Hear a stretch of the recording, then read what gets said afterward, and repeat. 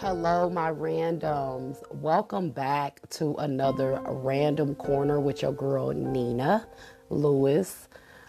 Give you time to shuffle on over here. Come on over here. Come on over here. You know, we like to do our meetings in the corner. That's what we do. All right, now that I have your attention, let me get right into it because I need every minute and second today. I want to share my testimony. If you checked out our last episode, we talked a lot about living in your story and giving God his glory, and how we shy away from the things that has happened to us in our past that has taken us to where we are today. And that's why a lot of people don't understand why we're so happy, right? So I want to share with you my testimony. This going to take a few episodes. So go on and strap in, take your notes. Today we're going to start at the beginning. All right. I want to go back about 4 years ago. I'm sorry. I want to go back about 5 years ago.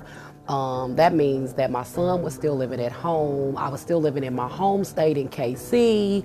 I was working this great job, the one that I'm still at now. So life was good. You know, I had just got a new car. I had my own little house. Things were great. You know, they were not all of that. You know, I think that we always go through the life growing pains, but for the most part, I was in a good place, you know, and God was really guiding and leading my steps. So I had a lot of clarity. Excuse me. And so I started to slowly slide away. I wasn't praying as much. I wasn't as focused. I was really just living in the world and with the world, right? And I want to tell you how quickly that things became. The moment I became unfocused, things started to become rocky, but I didn't see it until I was buried. All right. So we'll start this with my son, because that's where I feel like I initiated my first heartbreak. Or I should say encountered my first heartbreak. My apologies.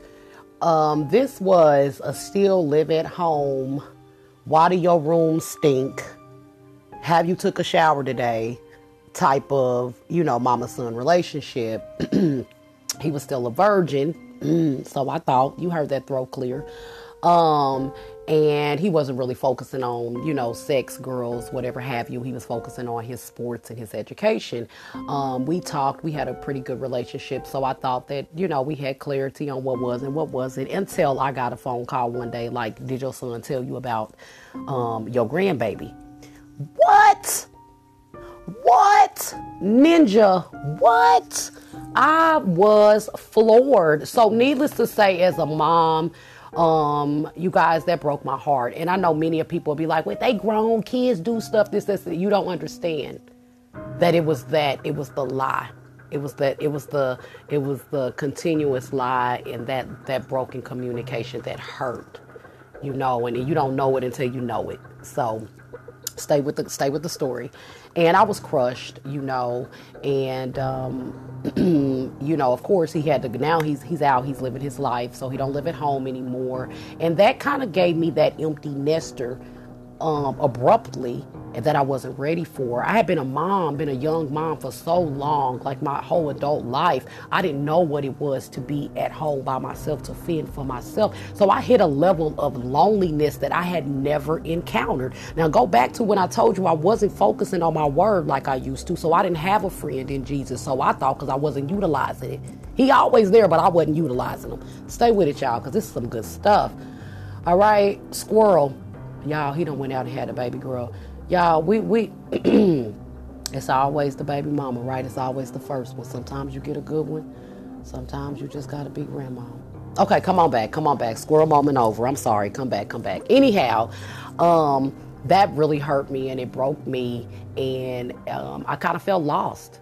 I felt lost. But you know what the enemy, baby, the moment you take your eyes off the prize, it starts sending all kinds of distraction. Because y'all, I done ran up on Lucifer himself.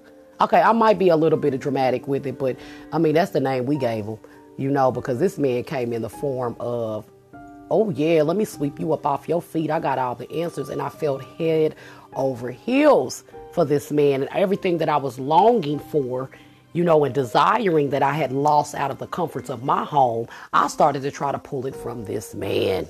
Y'all, do y'all hear me?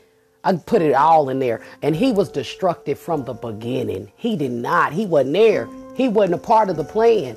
But I didn't know the plan anymore because I was not going to the plan's originator, God. I wasn't asking. I was just living. How many of you are guilty of just living? You ain't got no plan. You got direction of where you going, but you don't have no plan. You just living. So the moment something comes and throws you off, you lose focus. You lose footing. Stay with the story, y'all. So, long story short, we had to make that another session, but y'all, he got me. I let him, he ran me through every little piece of what I thought I had left. I lost it. And I felt depleted, empty. Some of the friendships that I had been having my whole life were deteriorating. I felt as if life was going so great and I had so much structure and stability. The moment that it started falling apart, the people that was sitting around, that was waiting, that maybe was envious, that was maybe low-key hating, and they seen that I was crumbling, baby, it wasn't no safe havens. I didn't have nobody to go and say, help me. They all was just like, look at you. Look at you. That's what you get. They was waiting on that destruction. How many people do you have around you that when you have failed, when you've been at your lowest and you thought that was going to be your team, and they walked around you while you was on the ground, nobody put their hand out to help you, they all just left you there? Have you ever been there? Have you ever encountered it? I'm telling y'all, I hit a level of deceleration. I was depressed. And I was out for the count. And so I did something dramatic. I gave up everything and I moved. I relocated, right? But that did not stop the depression. So I'm gonna put a pin in the story there because that's some good meat. I'm gonna put a pin in it, but I want to revise real quick. I want you to know that the moment that you lose focus and you lose your plan, that's when things start really coming your way and you really start to feel the woes of the world. You start to feel it. It's so amazing how God can lift burdens and remove burdens. And without God, you start to feel them so heavily. And I just want to share that with y'all. So we're going to get into the rest of this story tomorrow. We'll put a pin on it. We'll pick it up when she moved out of town. Right? I love you guys. Thank you for let me take up some of your time and sitting in this meeting. Please make sure that you hit that notification bell so that you can be in the loop of the randomness. Make sure that you follow me on Facebook, Nina Lewis, and you follow me on Instagram, Nina's Random Corner. I love you. Be good to somebody today and mostly be good to yourself. God bless.